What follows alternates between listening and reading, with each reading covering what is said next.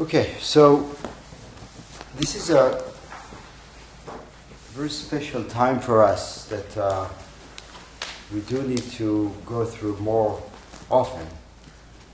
Okay, and it's called Fusatsu ceremony. And there are different reasons why we do that. And I'm going to go through this briefly. But what's important is that we pay attention. Right? As always, pay attention. Pay attention, and while we are paying attention, as always, the mind chatters. Right? The commentator comments. The narrator narrates. Right? I like it, I don't like it. Why are we doing this? This is too much, it's not enough. There's always that. And it's really interesting that what we think is poison is medicine. But what's sad is that often what's medicine becomes poison because of what it is trying to obliterate. So we have to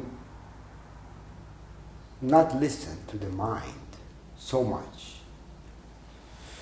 or not take it so seriously, and be open to what is being offered by life, moment by moment. That's the life of the vow. That's the life of Fusatsu. So the term Fusatsu is taken from the Sanskrit word posada, which means to fast and to purge the body of harmful toxins that have accumulated as a result of consuming unwholesome foods. For us, however, this does not mean to deprive the body of physical food.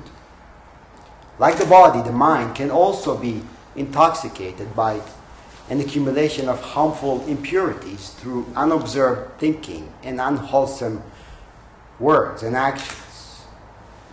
So in this context of our practice, the word Fusatsu has two meanings. First, to nurture the mind with wholesome nourishment. And second, to deprive the mind of unwholesome nourishment. It's the purpose of the practice, it's the purpose of the vows, it's the purpose of all aspects of what we do in Zen practice. All aspects together.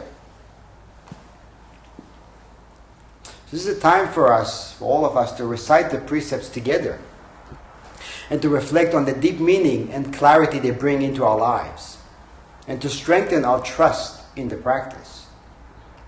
Now, traditionally, this is a ceremony of renewing the commitment a practitioner has already taken during Jukai. But if we only see things through this linear manner, our understanding of practice will remain shallow. As practitioners, we all have the responsibility to actualize the fundamental point, which means to cultivate wisdom through silent meditation, and then allow that wisdom to guide us in daily life as we encounter challenging times. And the precepts are a way in which wisdom functions in society, and they illustrate a roadmap by which an awakened human being would travel. There's a lot there that very easily can be overlooked. Now, it is true that the understanding deepens with time, and so does the ability to apply the wisdom more skillfully. But nonetheless, a practitioner of one day and a practitioner of 40 years carry the same responsibility to do the best they can. That means whether or not you have taken officially Jukai ceremony is immaterial in regards to doing your best to uphold the vows. The vows are an inseparable part of our practice. It's not, I will just sit until I will decide that I am interested in taking the vows, and then I will apply that aspect of practice to my life. That is not how we practice. From day one, we are responsible, to the best of our ability, to uphold these vows.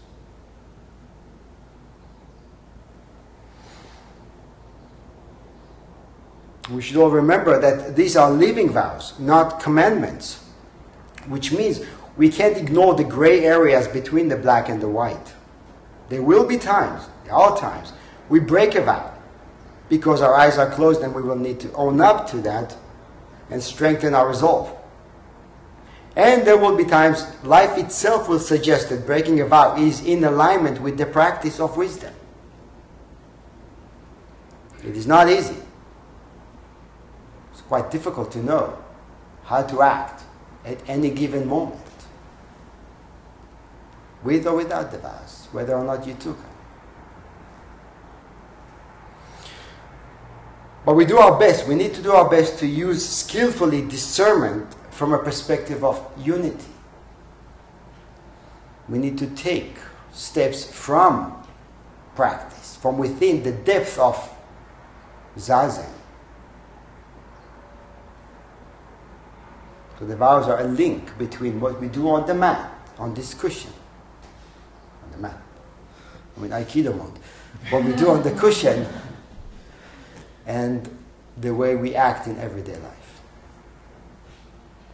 These are not binding chains that lead to self-righteousness and rigid behavior.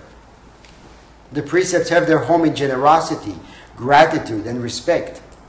They inspire us to live from truth and not an imitation of what someone tells us we should or should not do.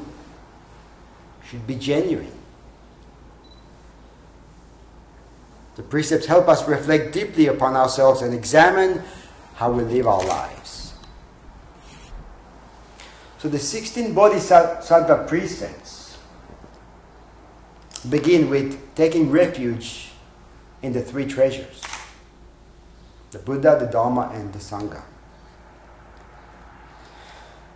So what we'll do together, what I'll do first is say a few words about each of those, each of the 16 Bodhisattva precepts, and then at the end we will recite them together. I will clap, we will recite them together, and then I will move on to the next one. At the end of all the precepts, we'll all get up and make 3 bows together. And you're going to hit the bell each time we bow. So the first one, I take refuge in the Buddha. The fundamental teaching of Buddhism is rooted in an understanding that everyone is endowed with Buddha nature, or true self. And so to take refuge in the Buddha means to trust that which is inherent, that which is beyond arising and vanishing, beyond birth and death. Wisdom and right action flow out of a realization that all things are of interdependent origination.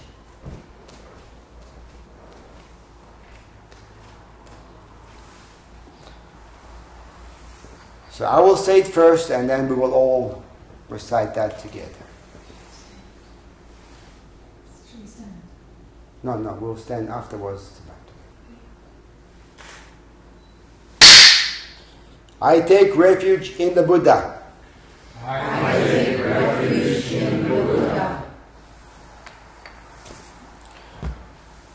The second is I take refuge in the Dharma.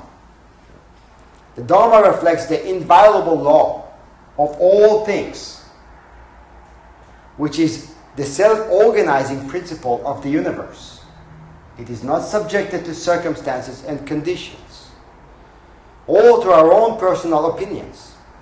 It is simply the way suchness manifests through diversity. All Buddhist teachings originate out of this unbreakable truth.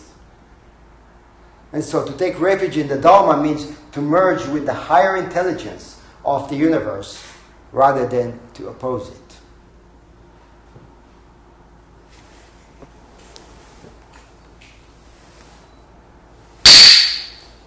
I take refuge in the Dharma. I take refuge in the Dharma. Next, I take refuge in the Sangha.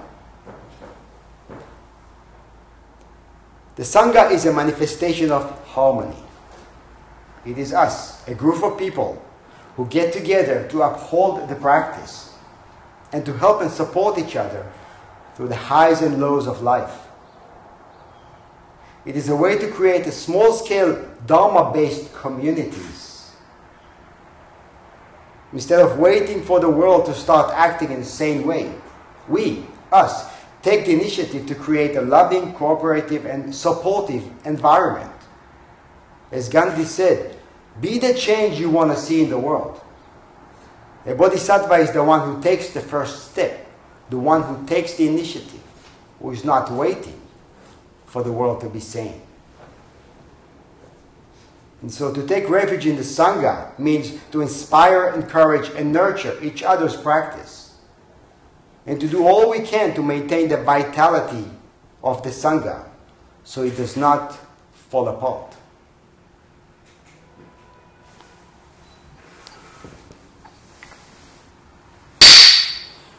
I take refuge in the Sangha. I take refuge in the Sangha. Next are the 3 pure precepts. First, I vow to not create harm. The first of the pure precepts is not to create harm. This means to take on the responsibility to think, speak, and act in ways that do not cause harm or suffering to ourselves or to others. It means to be aware. It means to appreciate. It means to be careful. It means to be alive and awake.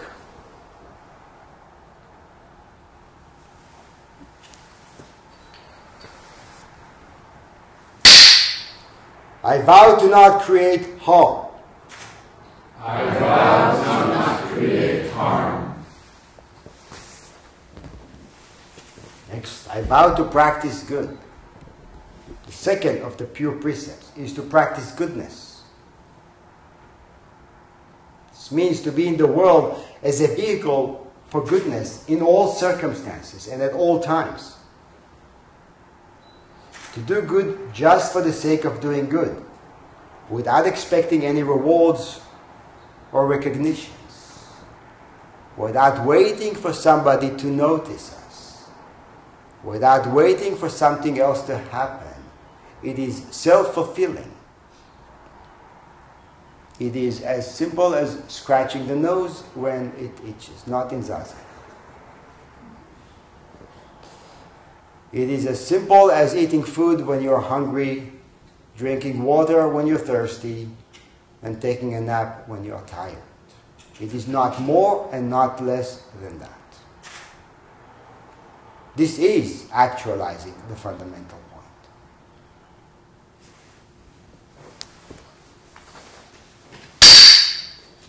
I vow to practice good. I vow to practice good. Next is I vow to actualize good for others.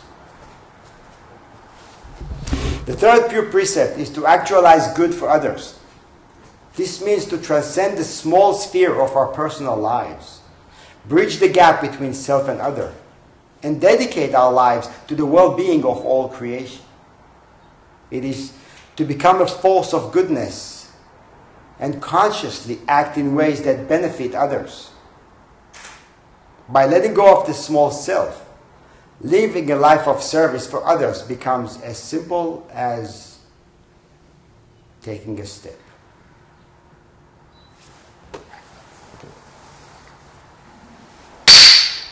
I vow to actualize good for others.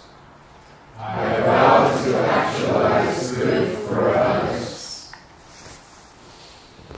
Next come the 10 grave precepts, which outline the way we actualize the 3 pure precepts in everyday life. As practitioners, we take on the responsibility to intercept the habitual patterns by paying close attention and becoming fully engaged while functioning as human beings in society. First one, I vow to nurture life. I will not kill. First precept is to affirm life, to not kill. To actualize non-harming means nurturing and supporting life in a non-discriminating way. This means to deeply appreciate the net of creation with its infinite life and energy that co-create our precious earth and universe as we chant. All the vows are, when you look at the original vows, they state do not. They tell us what not to do, but this is static. To not do something is a pointer to doing something else. So the life of each vow is in the action, is dynamic, moment by moment, in the midst of being pulled away from that path. That's where it counts.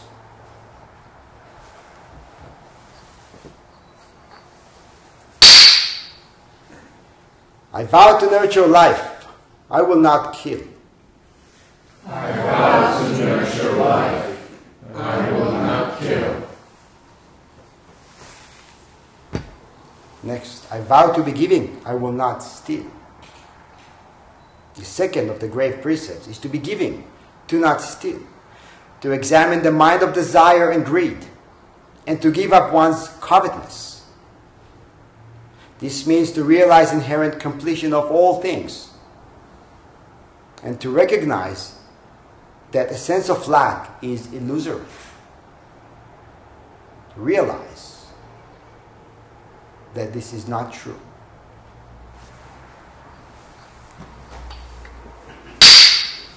I vow to be giving. I will not steal. I vow to be giving.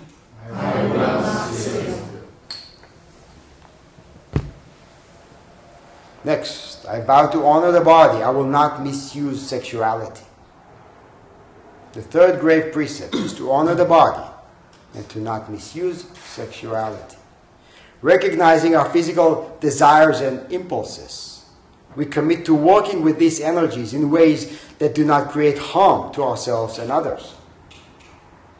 Understanding the sexual nature of our bodies, we vow to be responsible for the way we express it and cultivate respect and dignity in all relationships. To recognize and to work with impulses means to not deny natural impulses. To be guided by wisdom.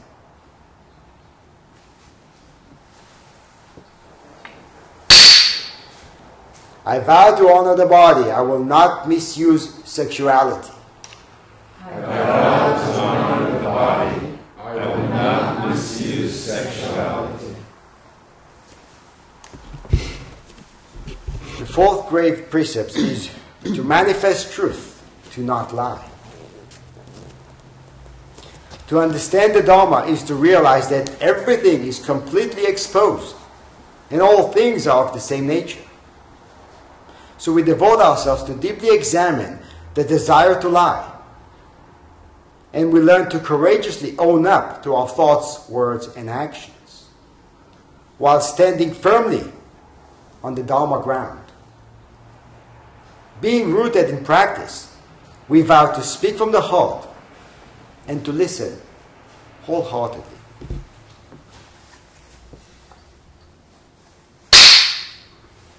I vow to manifest truth.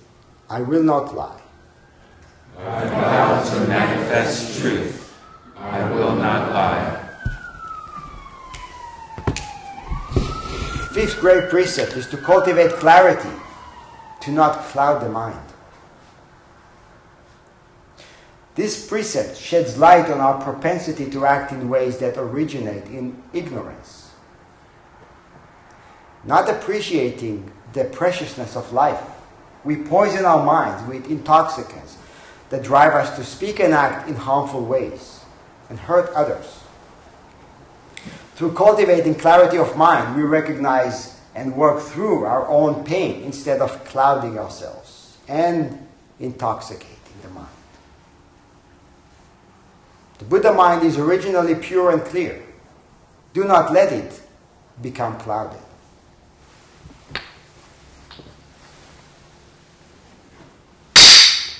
I vow to cultivate clarity. I will not cloud the mind. I vow to cultivate clarity. I will not cloud the mind.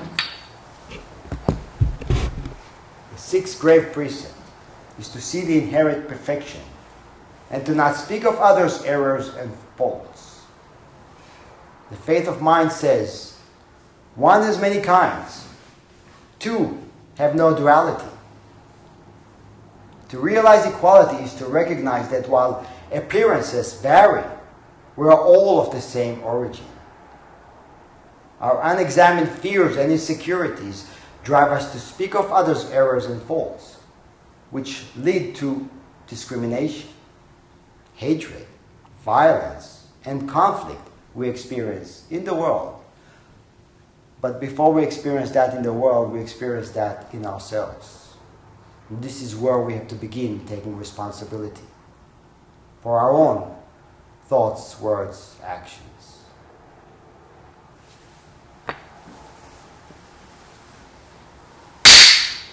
I vow to realize equality.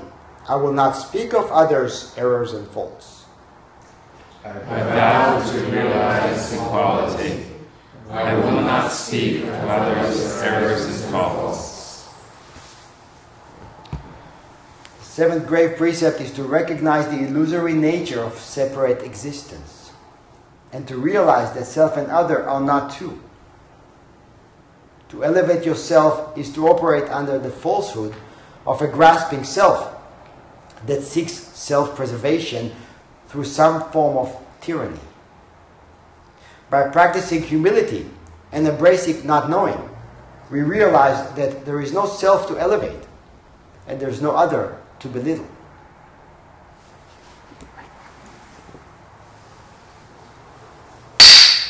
I vow to practice humility. I will not elevate the self and blame others. I vow to practice humility. I will not elevate the self and blame others. Eighth grave precept is to share generously. To not cultivate a possessive mind. To recognize no fixed self is to realize that no one can grasp. And there is nothing to be grasped. This realization opens up the door to act generously in a way that is traceless, in a way that is self-fulfilling, not for anything else other than to act generously. When self and other are dropped, generosity is flowing in a boundless way, never lacking.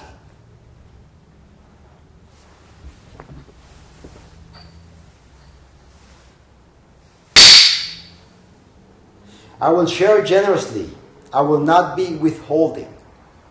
I will share generously. I will not be withholding. The ninth grave precept is to cultivate patience and to not be angry. To cultivate patience is an antidote to anger. It means to actualize harmony by cultivating kindness. This is a commitment to being in the world as an expression of loving kindness that is seeking and cultivating harmony in the midst of diversity and differences. This is a commitment to observe the arising of anger and to mindfully transform it to compassionate action. Every day we are presented with many opportunities to face our own intense emotions, process them in the light of wisdom, and transmute the impurities into healing words and actions. It's possible, it's doable, but it requires attention. It requires us wanting to do that.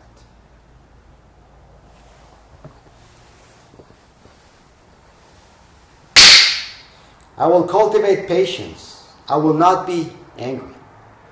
I will cultivate patience. I will not be angry. The last one is, I vow devotion to practice. I will not defile the three treasures. The 10th grave precept is to vow devotion to the practice. When we fully devote ourselves to the practice, we develop an experiential and an intimate understanding of why Buddha, Dharma, and Sangha are considered treasures.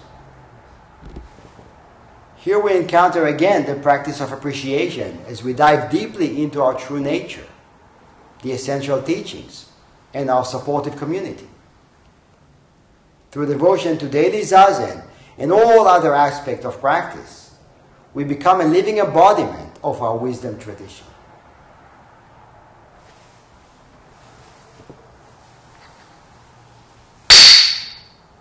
I vow devotion to the practice. I will not defile the three treasures.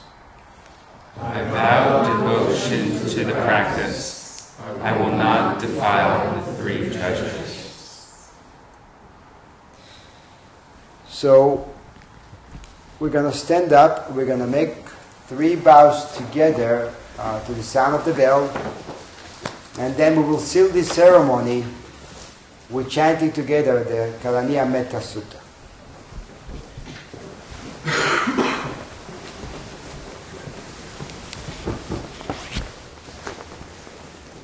Let's all face this direction, please. You can stand up and you can also bow with us.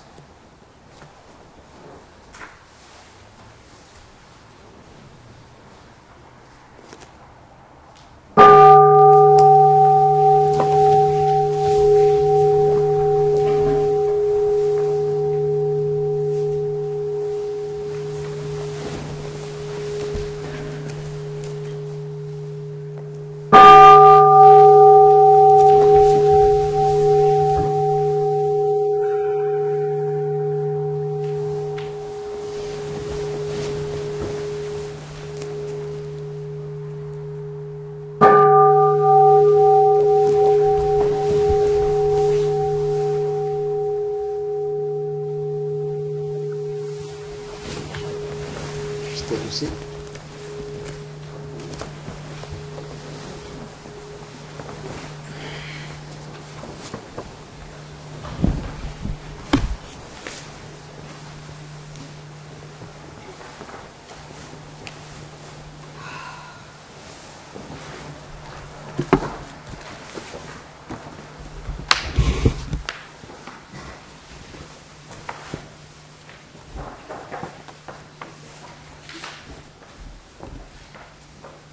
So we're going to try and chant it slowly, right? And see if we can harmonize somehow and do it together. Any suggestions of how to do this? Just listen to my voice and you can follow. Okay, so we'll have 2 voices together. The 2 of you coordinate and then we'll just follow you. Make one. So.